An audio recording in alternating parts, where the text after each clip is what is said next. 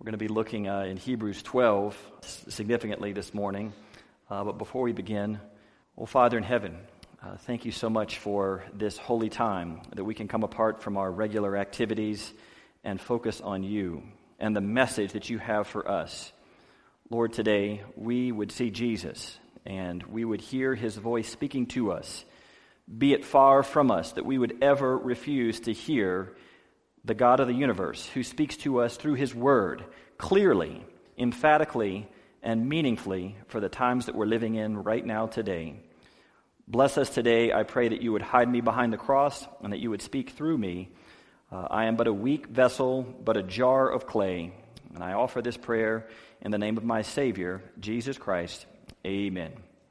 Well, I want to begin and share a story with you about Harry Truman, not the President Harry Truman that you might be familiar with, Harry S. Truman, but this is a man named Harry R. Truman.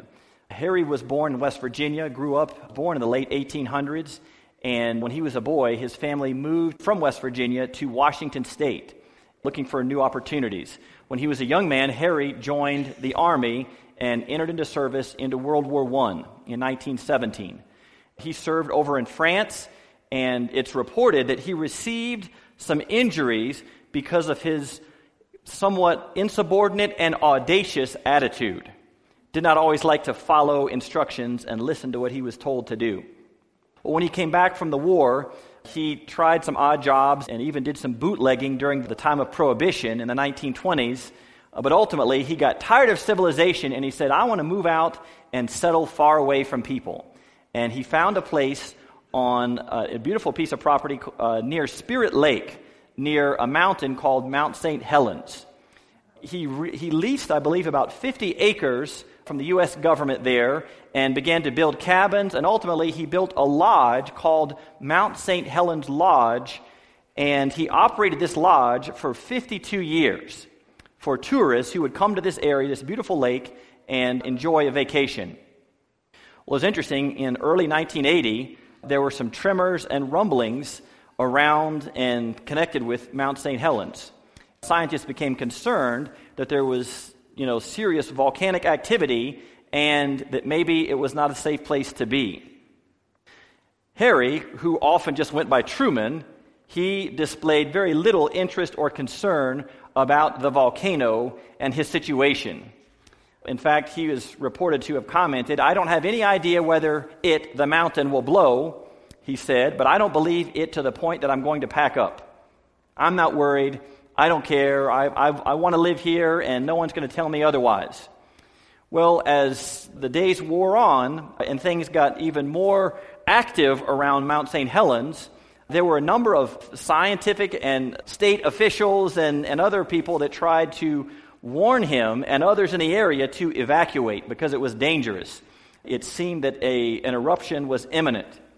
Well, Truman continued just to scoff at the public's concern for his safety, and he began to become a little bit well-known, a little bit of a minor folk hero because of his stubborn resistance to leave when all signs were pointing, you need to get out of here because things are going to be bad if this volcano erupts. By the way, his location, I believe, was about 4 miles away from the volcano, right near the base there at Spirit Lake. And so he commented, when they would send reporters out to interview him with stubborn resistance, you couldn't pull me out with the mule team. That mountain's part of Truman, and Truman's part of that mountain, referring to Mount St. Helens. Well, if you are as old as me or older, you can remember on May 18, 1980, at 8:32 in the morning, Mount St. Helens erupted in a massive eruption with some 540 million tons of ash spewed up into the atmosphere. And it was an unusual eruption because it was a lateral, in many ways, eruption, which means it came out, the brunt of it came out sideways, and it was in the direction of Spirit Lake. And so, within a matter of instants, they said it was a supersonic blast when the volcano erupted. Spirit Lake was covered under at least 150 feet of volcanic ash and lava and debris. The entire lake covered, some estimate as high as 300 feet, just buried and covered. And so some of the after effects and the remains As far as 19 miles away, there was just, in the path of volcanic eruption, was just level destruction for 19 miles. And so all those who had listened and heeded the warning had safely evacuated weeks before. There were signs, there were indications that something serious was possibly about to happen, most imminently about to happen.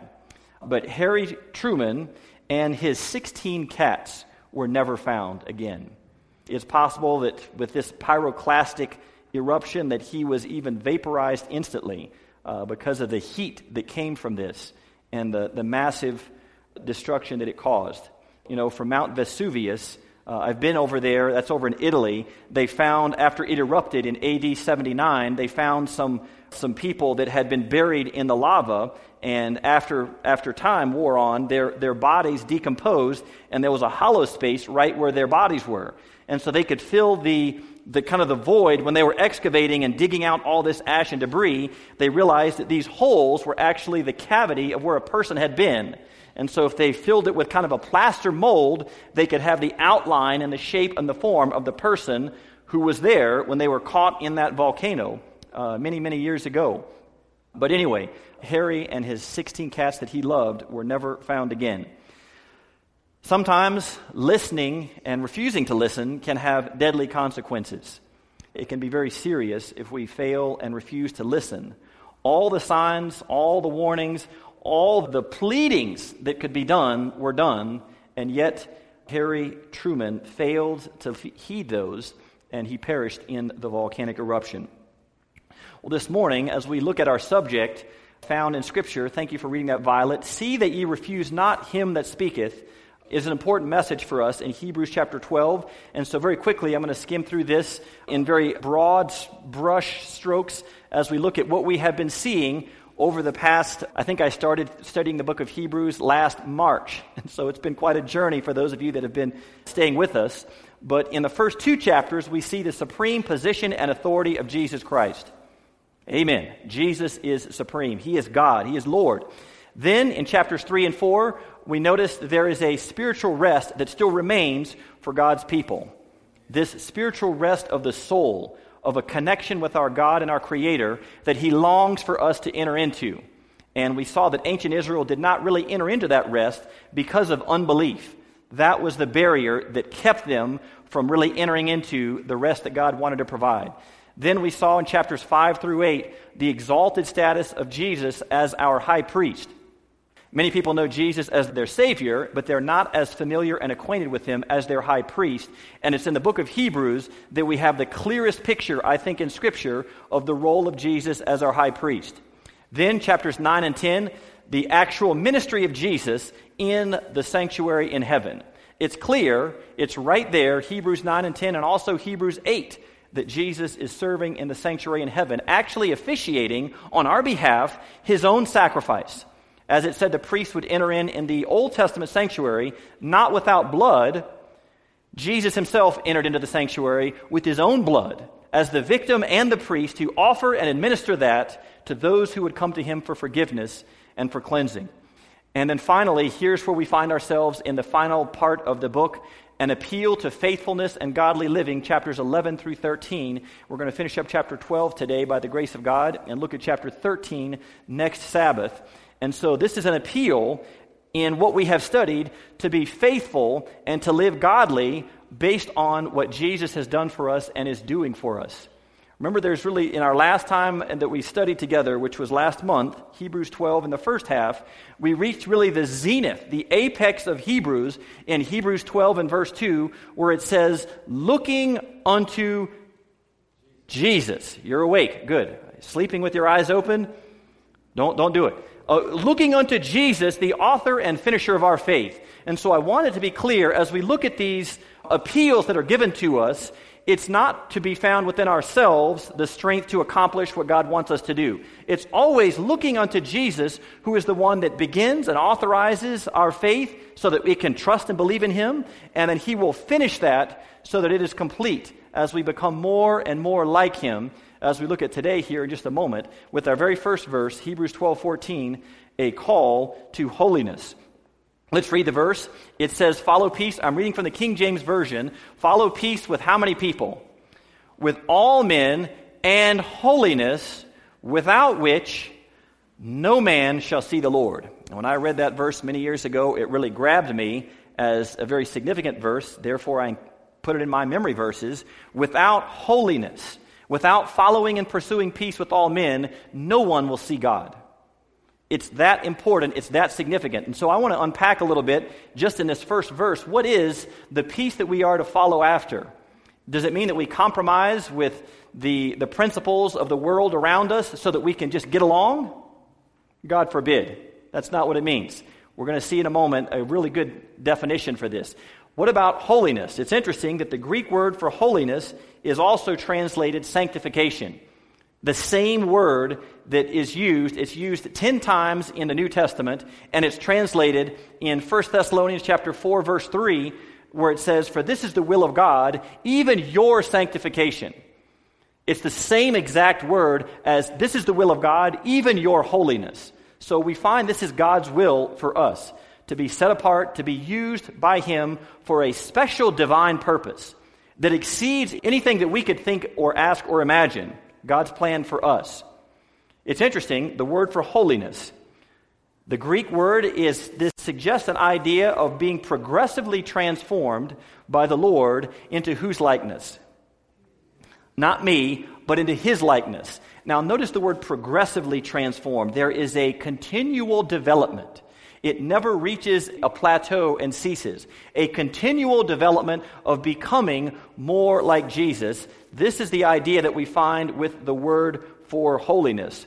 But let's look at peace for a second, looking at a few other scriptures that talk about this. Romans 12:18, the same author of Hebrews, "If it be possible, as much as lieth in you, live peaceably with all those who you like." With everyone who is nice to you. That's not what it says, right? Okay, as far as lies with you, live peaceably with all men, with everyone. What about Jesus? Matthew 5, verse 9, "Blessed are the peacemakers. They shall be called the children of God." Peacemaking and following peace are important. But what we want to ask ourselves, what kind of peace are we talking about? Notice a statement from Review and Herald, October 15, "Whoever consents to renounce sin and open his heart to the love of Christ becomes a partaker of this heavenly peace." Did you see that? There's two things. A renunciation of sin, number one, and opening my heart to the love of Christ. Then we partake of the heavenly peace. And notice the follow-up on that. There is no other ground of peace than this. No other ground of true peace than this, than to have a connection with God by renouncing sin. That's a picture of repentance. The grace of Christ received into the heart subdues enmity. It allays strife and fills the soul with love. What does the Bible say? Isaiah 48, verse 22. "There is no peace, says the Lord, for who?" No peace for the wicked, because they have not renounced sin and done what? Open their hearts to the love of Jesus. That is the only way to have true, real peace in life. It comes from a relationship and connection with God. Here's continuing on that same paragraph, Review and Herald, October 15, 1908. It says, "He who is at peace with God and his fellow men cannot be made miserable." I hope you're not miserable today. It says, "Envy will not be in his heart. Evil surmisings will find no room there. Hatred," can it exist? It cannot exist. That's pretty strong. Hatred cannot exist. You know, a few years ago, there was a guy named Kevin. He started a campaign after the Boston Marathon bombing in 2013 when someone set off a bomb and people were injured at the finish line, called Free Hugs. Free Hugs. And it was his point and plan to go to places where there were protests, whether it was a political rally or it was protesting because of violence or unrest, whatever, protesting the police. And he said, "I'm going to go there and I'm going to just give out free hugs to everybody, no matter who's there." And I remember this is some pictures from, he came to Charlotte in 2016, and here he is hugging police in riot gear. And I think I saw a few clips that were floating around on social media how people that were, they kind of got two lines, standoff. You got the police on a line, and you got protesters on a line. And here's this guy going back and forth, hugging people on both sides. And the protesters were mad that he was hugging the police. No, don't go hug him. Don't do that. Why are you doing that? And he's like, what's wrong? He didn't do anything to me. I can hug him. He's a person. And then he would go back and hug, and they had a hard time being mad at him because he's just nice. He's just hugging everybody.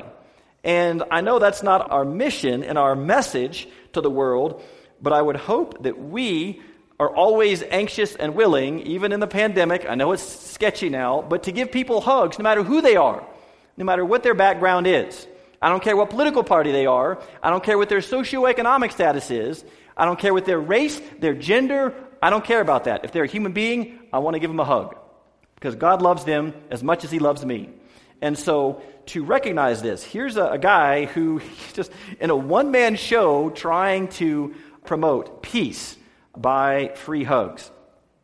Well, what does God ask of us as we look at holiness? Now, in 1 Peter 1:15 and 16, a similar call as is made by Paul in Hebrews 12:14. But as he which hath called you is holy, so be ye holy in all manner of conversation, because it is written. Does anyone know where it's written at? You can guess it's written in the Old Testament. Here comes a quote. It's from Leviticus 19 and verse 2. Be ye holy, God says. Why? For I am holy. Let's look at holiness now. Let's really understand this word. Here's a statement from Desire of Ages, page 555. Holiness is wholeness for God. Wholeness, completeness, entirety. It is the entire surrender of heart and life to the indwelling of the principles of heaven. So follow peace and holiness. To be wholly surrendered to God. Does that sound important? We don't sing the hymn, I surrender some.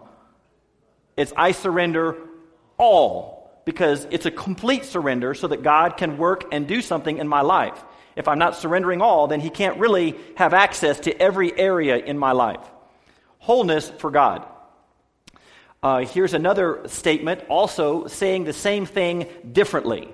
It's the same idea, but it's expressed in different words. This is from a letter in 1893. What is holiness? The question is asked. Doing everything with an eye single to the glory of God.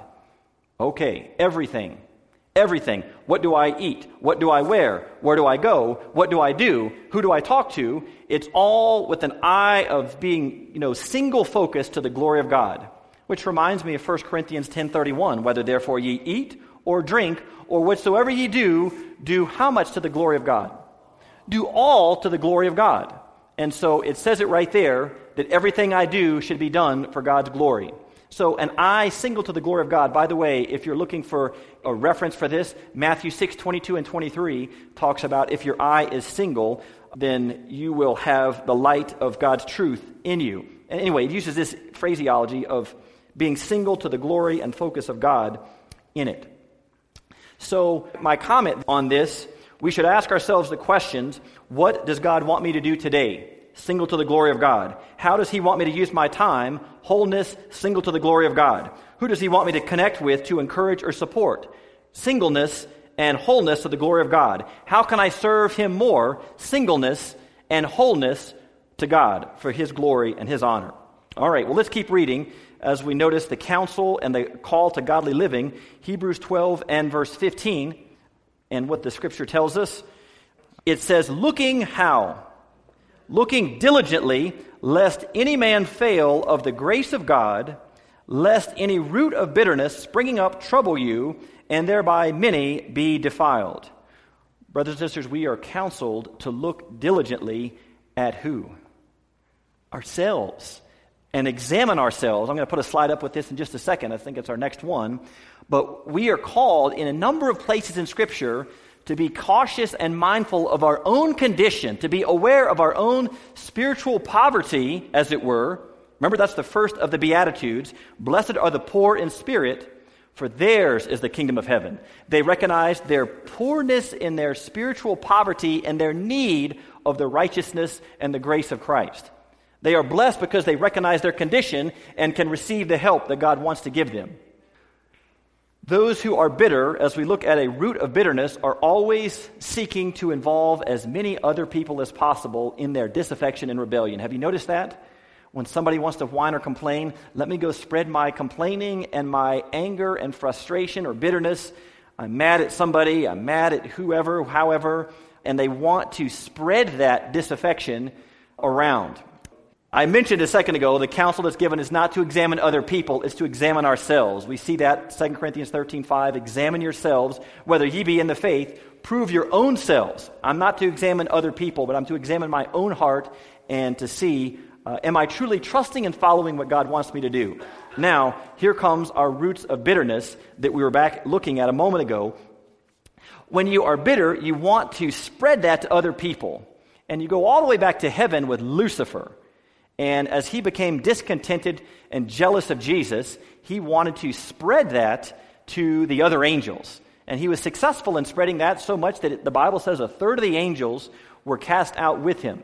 Then we move on to the Old Testament, and we find just one example, Absalom, David's son, one of his sons, who became jealous and bitter about his position. He wanted to be king, and so he went so far as to starting a rebellion against his father, King David, so that David was driven from the throne out as a fugitive from his own son who's trying to take over from him. Bitter about his position and his situation. And then we move on to the New Testament, and Judas.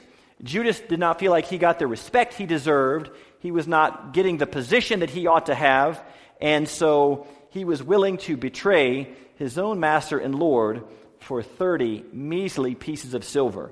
You know, it's been said that bitterness is like drinking poison and waiting for the other person to die.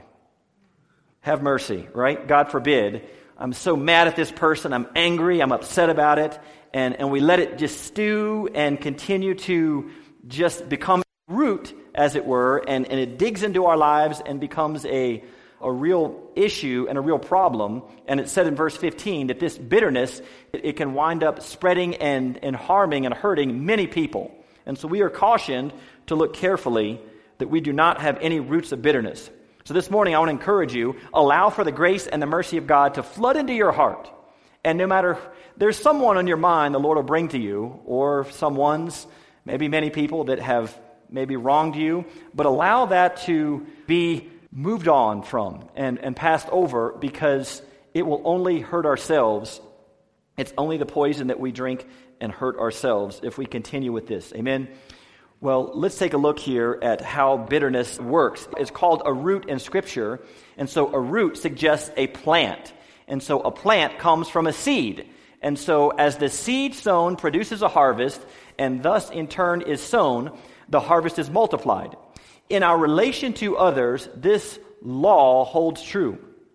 Every act, every word is a seed that will bear fruit.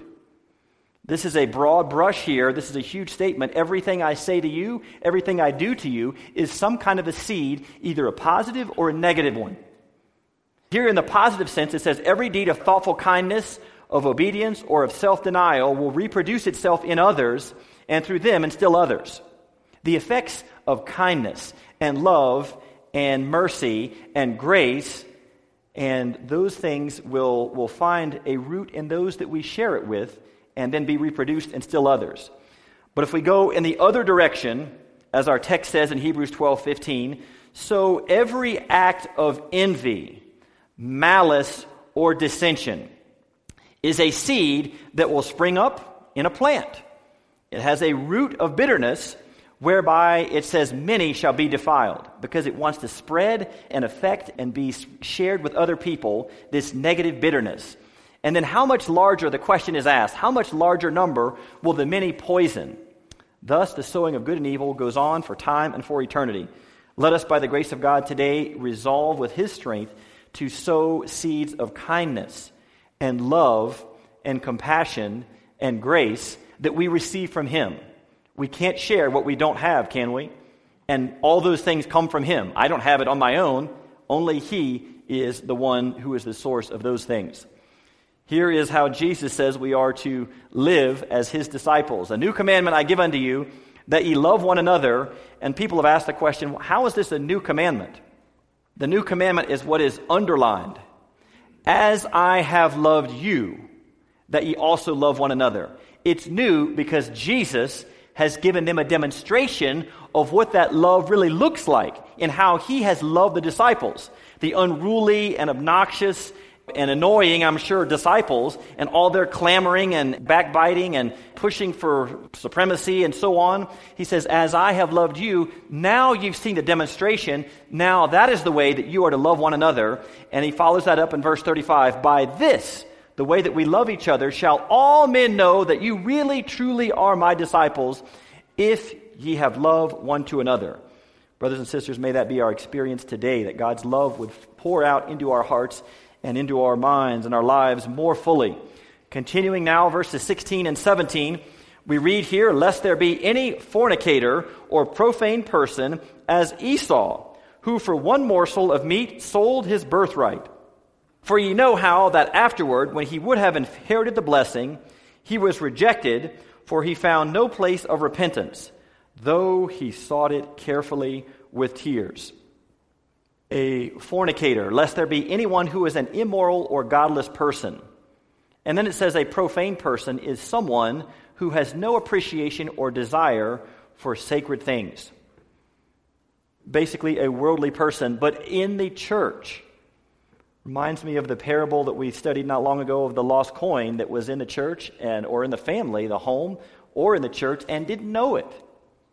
And yet it was lost right in the very midst of the home or the church. Esau was raised by good parents and taught the same truths as was Jacob, was he not? Same lessons, same stories, same love for Esau as for Jacob, but Esau did not value his spiritual blessings, the birthright that was his, and he rashly sold it for what? A simple bowl of soup, a small meal. As I studied and thought about this, sometimes when you study and really take extra time to think and pray and reflect, I asked myself the question, is a profane person the same as a Laodicean Christian? And I came to the conclusion the answer is yes. It's saying the same thing. A Laodicean Christian, what does a Laodicean Christian say? Oh, I don't need anything. I'm rich and in need of nothing. And not realizing their spiritual poverty. And it's the same idea with a worldly or profane person as Esau is characterized as. Esau is not a straight heathen. That's why it's significant. Esau is not just a random person in Scripture who wanders in from the heathen, idol-worshiping people in the surrounding nations. He was the son of Isaac and Rebekah, the grandson of Abraham, the great patriarchs in the Bible, and yet he is described as a profane person. I saw this description, this sign, rather, where it says, there is a common worldly kind of Christianity, which, to be clear, is not really any Christianity, just a profession, in this day, which many have, a cheap Christianity, which offends nobody and requires no sacrifice, which costs nothing, and is worth how much? It really is worth nothing. This cheap Christianity, worldly Christianity. May God help us by His grace to look unto Jesus and to receive the grace that we need, that we would not live in a way that becomes too entangled with the things of this world at all. Patriarchs and Prophets, page 181, paragraph 3, because of his indifference to the divine blessings and requirements, Esau is called in Scripture a profane person. Now watch this. He represents people. His story has a representative application, and it says he, Esau, represents those who lightly value the redemption purchased for them by Christ. Oh, Jesus paid it all, but yeah, he gave his life, he came down from heaven, spat upon, beaten, crown of thorns, spear on his side, but you know what, I'm busy, what's on TV tonight? Those who lightly value the redemption purchased for them by Christ, and they are ready to sacrifice their heirship to heaven for the perishable things of earth. Everything around us that we see, by and large, unless it's people, is just going to burn up anyway. It's just stuff. Multitudes live for the present with no thought or care for the future. May that not be us, that we just live impulsively, and that we would just live in such a way that we would not value the spiritual benefits and blessings that God longs to give to us at prayer meeting, in our evangelistic meetings, in our worship and devotions, in spiritual outreach to those around us. It says, like Esau, the same kind of class of people cry, "Let us eat and drink, for tomorrow we die." They are controlled by inclination, and rather than practice self-denial, they will forego the most valuable considerations. If one must be relinquished the gratification of a depraved appetite or the heavenly blessings promised only to the self-denying and God-fearing, the claims of appetite prevail, and God and heaven are virtually despised. Now, that's a strong statement. We don't want to be controlled just by the whims and inclinations of our sinful hearts.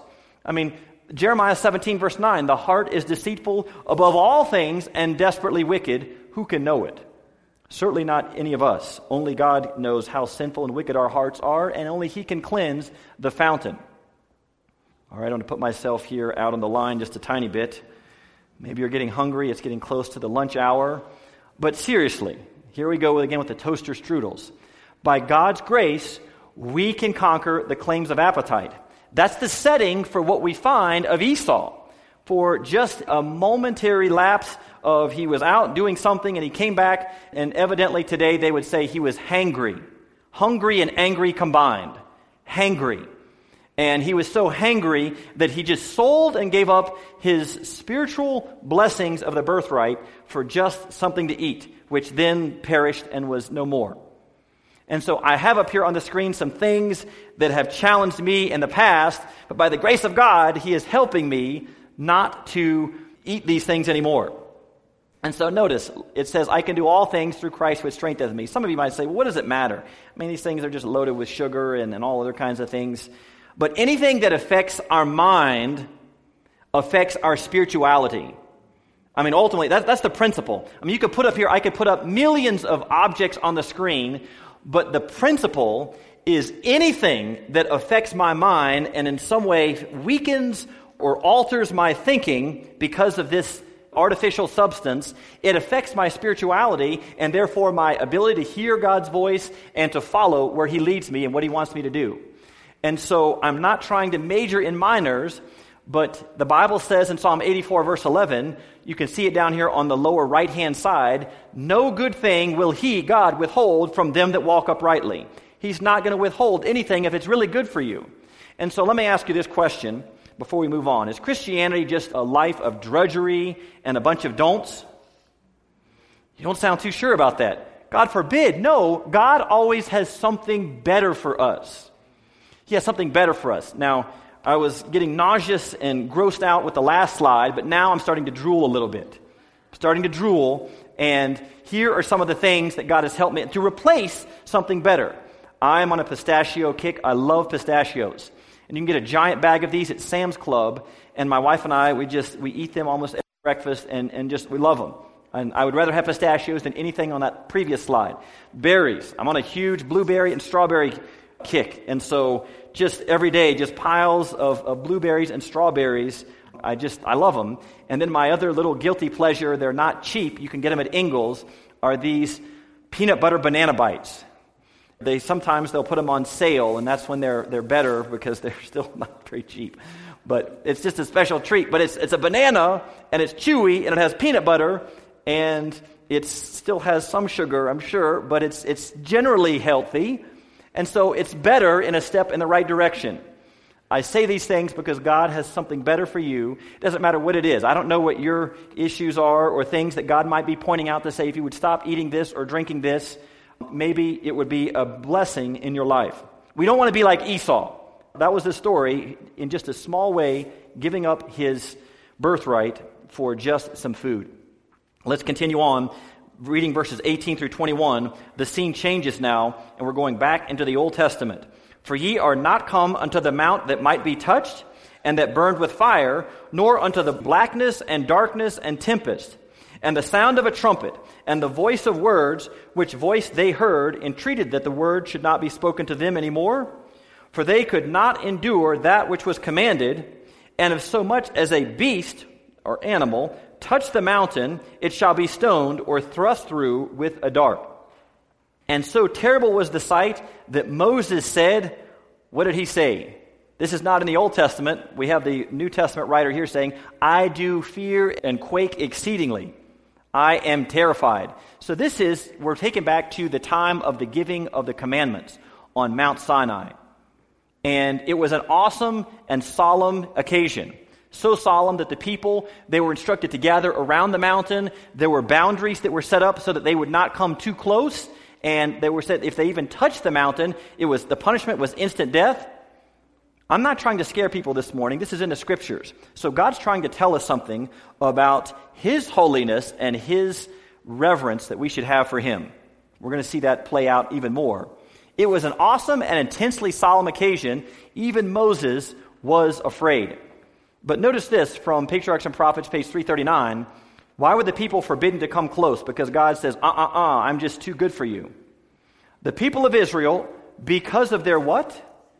Because of their sinfulness, were forbidden to approach the mount when God was about to descend upon it to proclaim His law, lest they should be consumed by the burning glory of His presence. Is God trying to do them a favor, yes or no? Yes. Don't come too close because I am holy, and if you come too close because you are sinful, you will be destroyed because of my very presence and glory. The magnitude of my glory and honor, it will be a consuming fire to you. And now the point comes to us today. If such manifestations of His power mark the place chosen for the proclamation of God's law, how terrible must be His tribunal when He comes for the execution of these sacred statutes. So Paul is showing us here in the past, we can read about how incredibly amazing and powerful and majestic Mount Sinai was, and how awesome it was for the Israelites who were encamped there and saw and heard the thunder and the lightning and the thick cloud and the fire itself. The mountain appeared to be on fire, and now we're told, and that gives a glimpse to what is to come in the future when God comes to execute the judgment for those who have not followed or kept His commandments that were given in such an awesome way. Remember what Moses said? I do exceedingly fear and quake. I am terrified. It says here in Patriarchs and Prophets, never since man was created had there been witnessed such a manifestation of divine power. That's when the law was proclaimed from Sinai. This morning, with your sanctified imagination, we are to go back and to see how awesome that scene was. We're not seeing it with our physical eyesight and hearing it with our physical ears, but we're seeing it by faith and how awesome it was, this event, when God gave and proclaimed His commandments. It was a big deal for the people to realize how holy God was and what His requirements are. They are important. In Psalms, it tells us the earth shook, the heavens also dropped at the presence of God. Even Sinai itself, the entire mountain was moved at the presence of God, the God of Israel. The whole mountain was moved. But in our scripture reading, as we keep reading, we find God is going to shake not only just Mount Sinai, but the earth and the heaven as well in the future. And that, I believe, will be at the second coming. It's going to be an awesome scene. How will those who have trampled upon His authority endure His glory in the great day of final retribution? The terrors of Sinai were to, what is the word? Represent. They represent something. They represent to the people the scenes of the judgment, which we understand from the three angels' messages we're living in right now, for the hour of His judgment is come. The terrors of Sinai were to represent to the people the scenes of the judgment. The sound of a trumpet summoned Israel to meet with God. The voice of the archangel and the trump of God shall summon from the whole earth both the living and the dead to the presence of their judge. Did you catch that last part? When do we hear the trump of God and the voice of the archangel? 1 Thessalonians 4, at the second coming of Jesus. When Jesus comes the second time, that's when it will be sounded, and we will hear the trump of God and the voice of the archangel. And so these terrors of Sinai were to represent the scenes of the judgment. This is an awesome spectacle. Let's continue reading. These are important verses for us. But now the scene shifts and changes after looking at Mount Sinai in verse 22. But ye are come unto Mount Zion and unto the city of the living God, the heavenly Jerusalem, and to an innumerable company of angels, to the general assembly and church of the firstborn, which are written in heaven, and to God, the judge of all, and to the spirits of just men made perfect. Brothers and sisters, what we're seeing is a description of the past and the experience of Mount Sinai, and now the scene shifts. When he says, but ye are come, he's meaning by faith we are come to look at the scenes that are to come in the future. So we find ourselves, we've been given a description of the past, and the past helps us to understand what the future, which is yet to be, will be like. By faith, we have come to Mount Zion. And in case there's any question, and if it's the literal Mount Zion in Jerusalem, I've been there last year, it says to the heavenly Jerusalem. This is referring to, of course, the New Jerusalem in heaven, as it's called in Revelation. And then we're given a description of heavenly beings that are around God's throne. Now, who is described as being on Mount Zion? We see an innumerable company of angels, myriads of angels, literally thousands and thousands and tens of thousands. We see the church of the firstborn.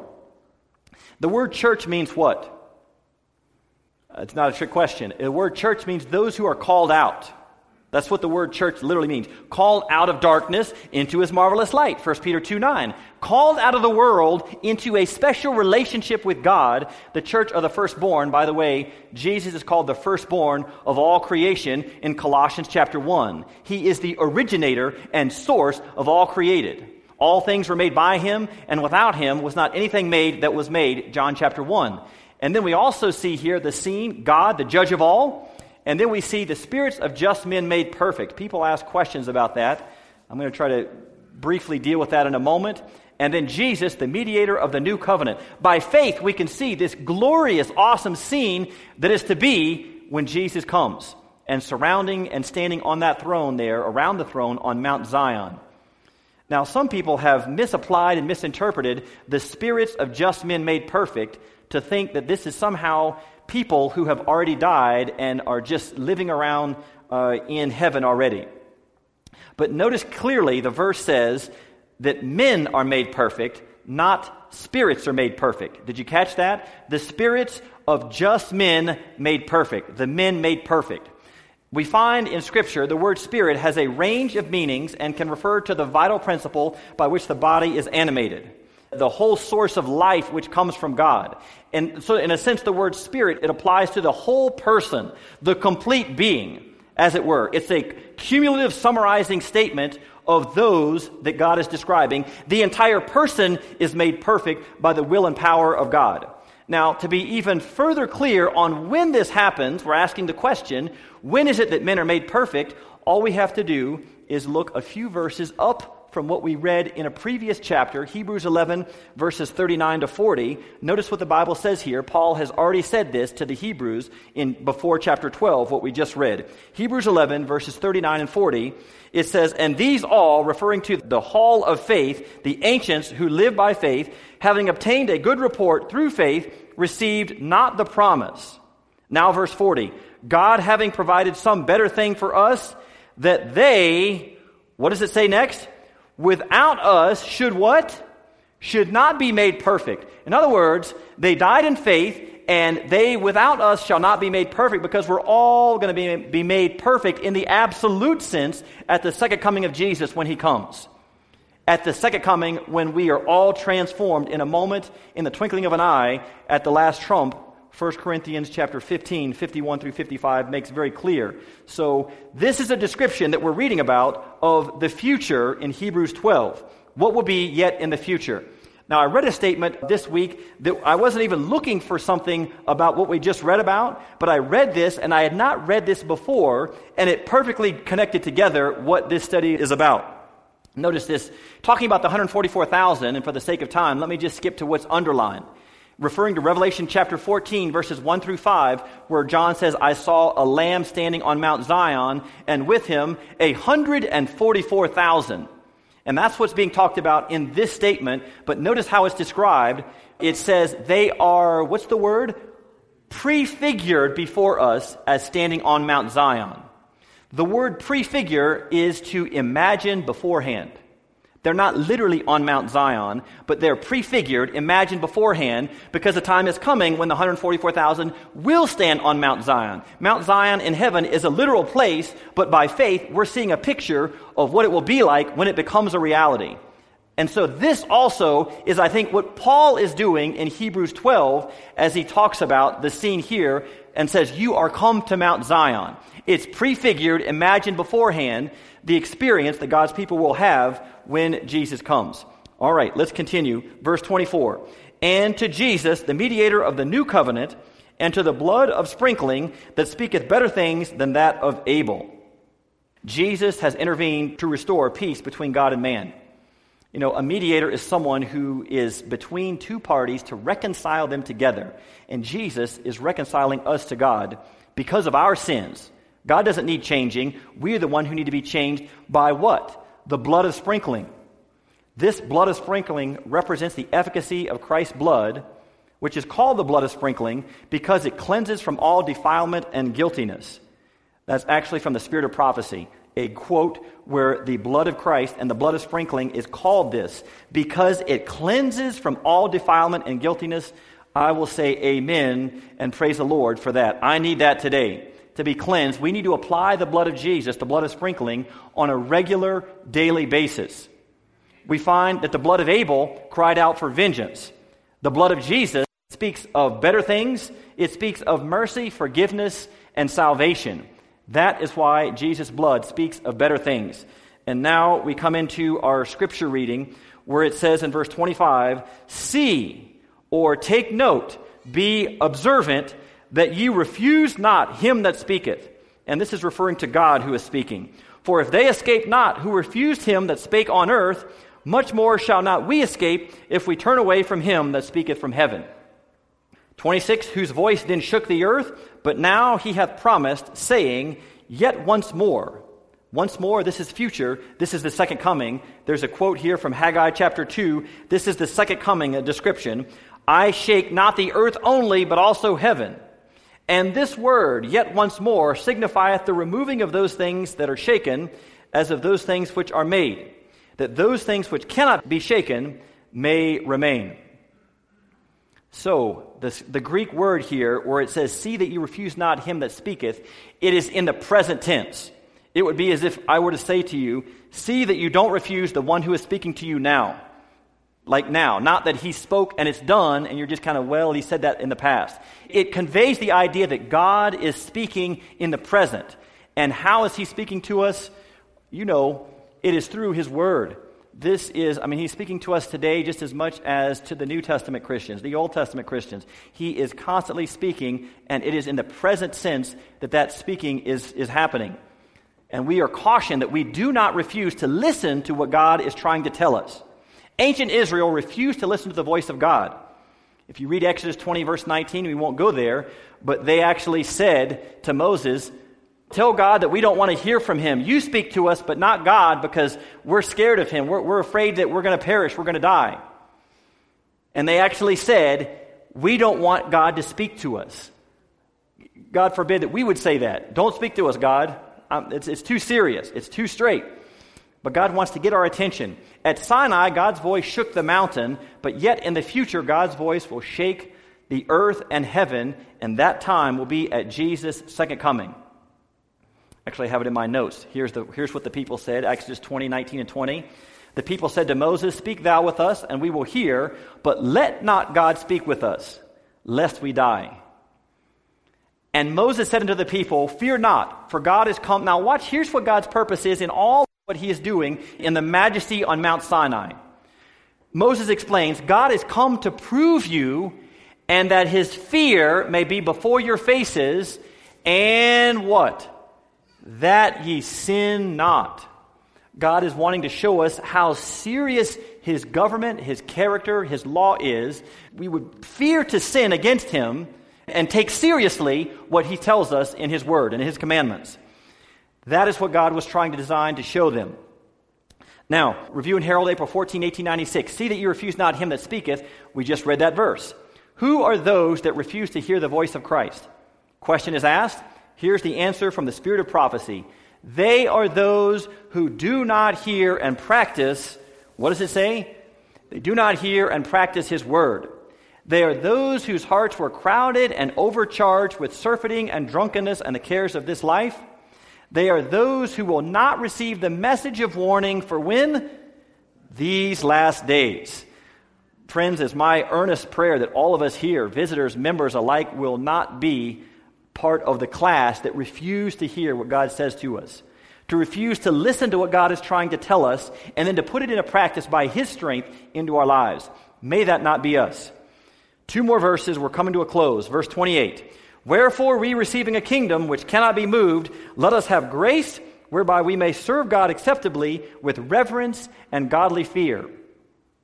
God's saints inherit a kingdom which cannot be moved. Why? Because it is a permanent and eternal everlasting kingdom. We see other pictures of this in Daniel chapter 7, where it talks about the kingdom being given unto the saint of the Most High, and they shall possess it, even forever and forever, God's kingdom being inherited by his people. Why would we want to give up on that? Everything else that can be shaken that's not of God will be shaken out. But what remains is what God establishes, his people and his kingdom. Now, in the King James, it says, let us have grace. It would be better stated from the Greek, let us be thankful. Let us be thankful for what God offers to us. Amen? Let us be genuinely grateful for the blessing of what God provides. And then we are admonished to worship God with 2 things, with reverence and with awe. And that reminds me of the first angel's message, to fear God and give glory to him. That is the first part of the first angel's message. Here comes the last verse. As we summarize this chapter, it says, for our God, because, for our God is what? And that harkens us back to what we read on Mount Sinai. He is a consuming fire to sin. Sinners could not stand in his presence. But it's interesting that those who came too near and were not prepared at Mount Sinai were consumed. But this was not an arbitrary statement or punishment from God. Because Moses came near to God, he touched the mountain, he even went up on the mountain, and he was not consumed. We can read about it in our Bible. Why not? Because he was in a right relationship with God. He was prepared, he was connected and committed, and he had no sin between him and God, so that he could stand in his presence. And that's what God wants to do for us. And that's what, of course, the sanctuary service, which was instituted at this time, allows. The removal of sin so that God can dwell in the midst of his people. And let them make me a sanctuary so that I may dwell in the midst of them. Why did God forbid Israel to come too close to him? Because they were too sinful. 2 slides and we're done. Final story. Many of you know that my son, Jacob, is working at Blue Mountain Academy this year, serving as an assistant dean. And he is also working there with another young lady that he is very good friends with, named Sarah Baute. And they are both the assistant deans there in Pennsylvania at Blue Mountain Academy. And they've first time working in a dorm, and they've had some challenges and things, but I think they're enjoying it. They only make $350 a month. A month is that's pretty tough, pretty small peanuts. But it's for the experience. They're getting a good work experience. They have about 35, 40 or so students, I think, in each dorm, and you're having to parent other kids, and it's a real good experience. Well, 2 weeks ago, I got an urgent message from my son that said, Dad, the principal has asked me to go and get some special gift cards for the rest of the staff as a surprise, and I don't have the money for that. Can you help send me some money? And he says, I need them right away. And it's a surprise, and so anyway, I've got to run to town and go to Walmart and he wants me to buy $100 gift cards for all the staff. And so he'd been asked to buy, I think, 12 gift cards, which is $1,200. And then Sarah had been asked to buy 13 gift cards, which is $1,300. And so they were, you're the poorest staff on campus, and I guess because they're new, they were asked to go do this chore. And so they said, okay, we'll go, and the principal wants it. He's in charge. Don't refuse what the principal says, our boss. And so I sent my son $1,200, fronted him that, and we'll get receipts. And are you sure you're going to get this back quickly? And that's a big chunk of my paycheck for the month. And so anyway, all right. And so they go and they get these cards and they come back and the principal starts messaging them again and says, can you send me a picture of the cards because I want to make sure that you have them. And they're like, okay, all right, we'll do that. And so they started sending pictures of the cards. And as they were doing that, later on in the evening, my son began to realize, wait a minute, he had been getting communication back and forth from an email from the principal. I thought he was talking to the principal, but he wasn't talking to the principal. He was getting an email, and really it was just a scammer and a hacker that had hacked into the school's website and was sending out emails pretending to be from the principal and telling them to do this. And of course, my son and Sarah, very, very innocent, too innocent sometimes, were sending these things back. Okay, they want to picture them. This doesn't make sense, and I don't have the money. And so anyway, at the end of the day, Jacob lost $700 from the cards because they were just, whoever random person on the internet was taking the numbers and the pictures and then going and buying stuff right away. And Sarah lost $1,000. And so they were able to stop some of the cards before they got fully processed, but most of them were just quickly, as soon as they sent them the information with the cards, then they bought them, whoever it was. And so the kids, they were devastated. This was 2 weeks ago. And of course, Dad, he's all fired up, like, who are these people taking advantage of my child? Let's call the police. Let's get the authorities involved and call the federal government. How dare these poor kids, and they're not even making any money in the first place, and they take away their whole salary for a semester almost. That's a lot of money.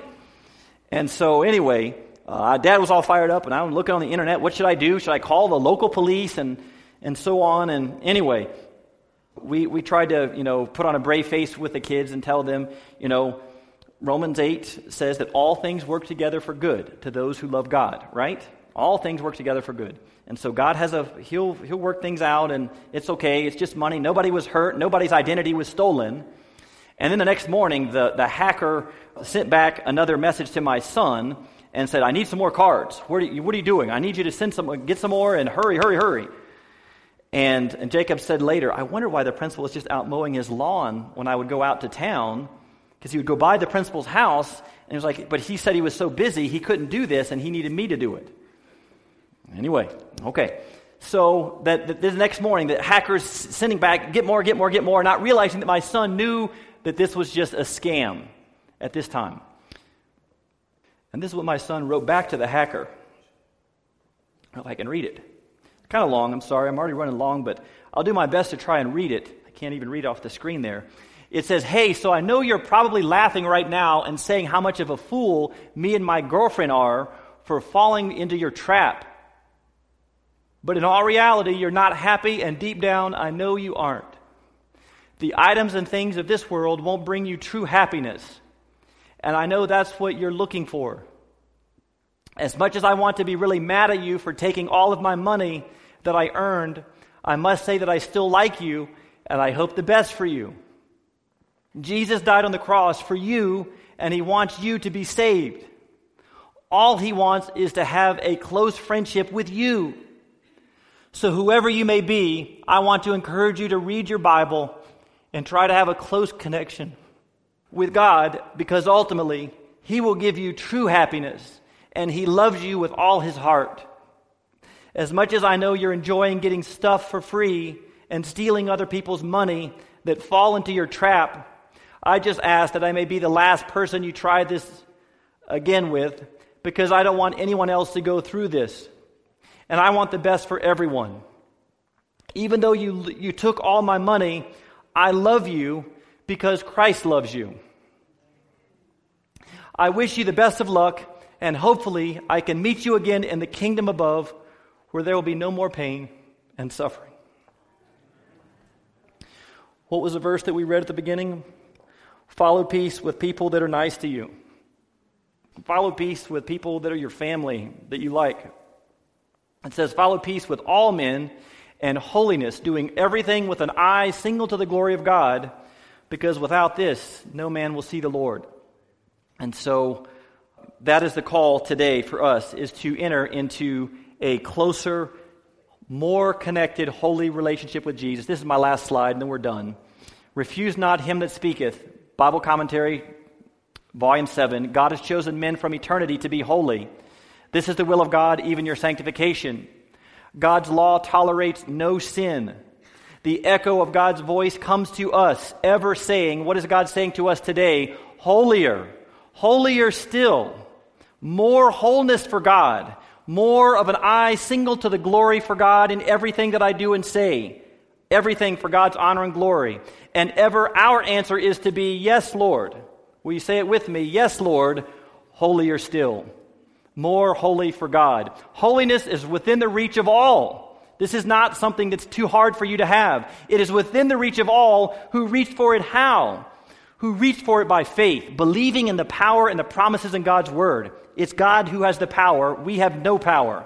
Not because of their good works, but because of Christ's merits. Divine power is provided for every soul struggling for the victory over sin and over Satan. Is it your desire today to have a more holy connection with God, to follow and pursue peace with everyone, and to have an eye single for God's glory? If that's your desire, I want to invite you to raise your hand with me this morning. I'm raising my hand. I want to be more holy, and yes, holier as God works in my life. Oh, Father in heaven, this moment we are taking time to be holy. As we have heard the message in Scripture today, we want to see God. We want to therefore pursue peace with all people, and we want to do everything with an eye single to your glory and your honor. Lord, set us apart, sanctify us, help us to be holy by your strength and by your grace. None of us has the power to do this in our own strength. It cannot happen, but only as we by faith reach out for you and reach out in your strength and your help. Thank you for hearing this prayer. We offer and pray it in Jesus' precious name. Let all of God's children say, amen and amen. This media was brought to you by Audioverse, a website dedicated to spreading God's Word through free sermon audio and much more. If you would like to know more about Audioverse, or if you would like to listen to more sermons, please visit www.audioverse.org.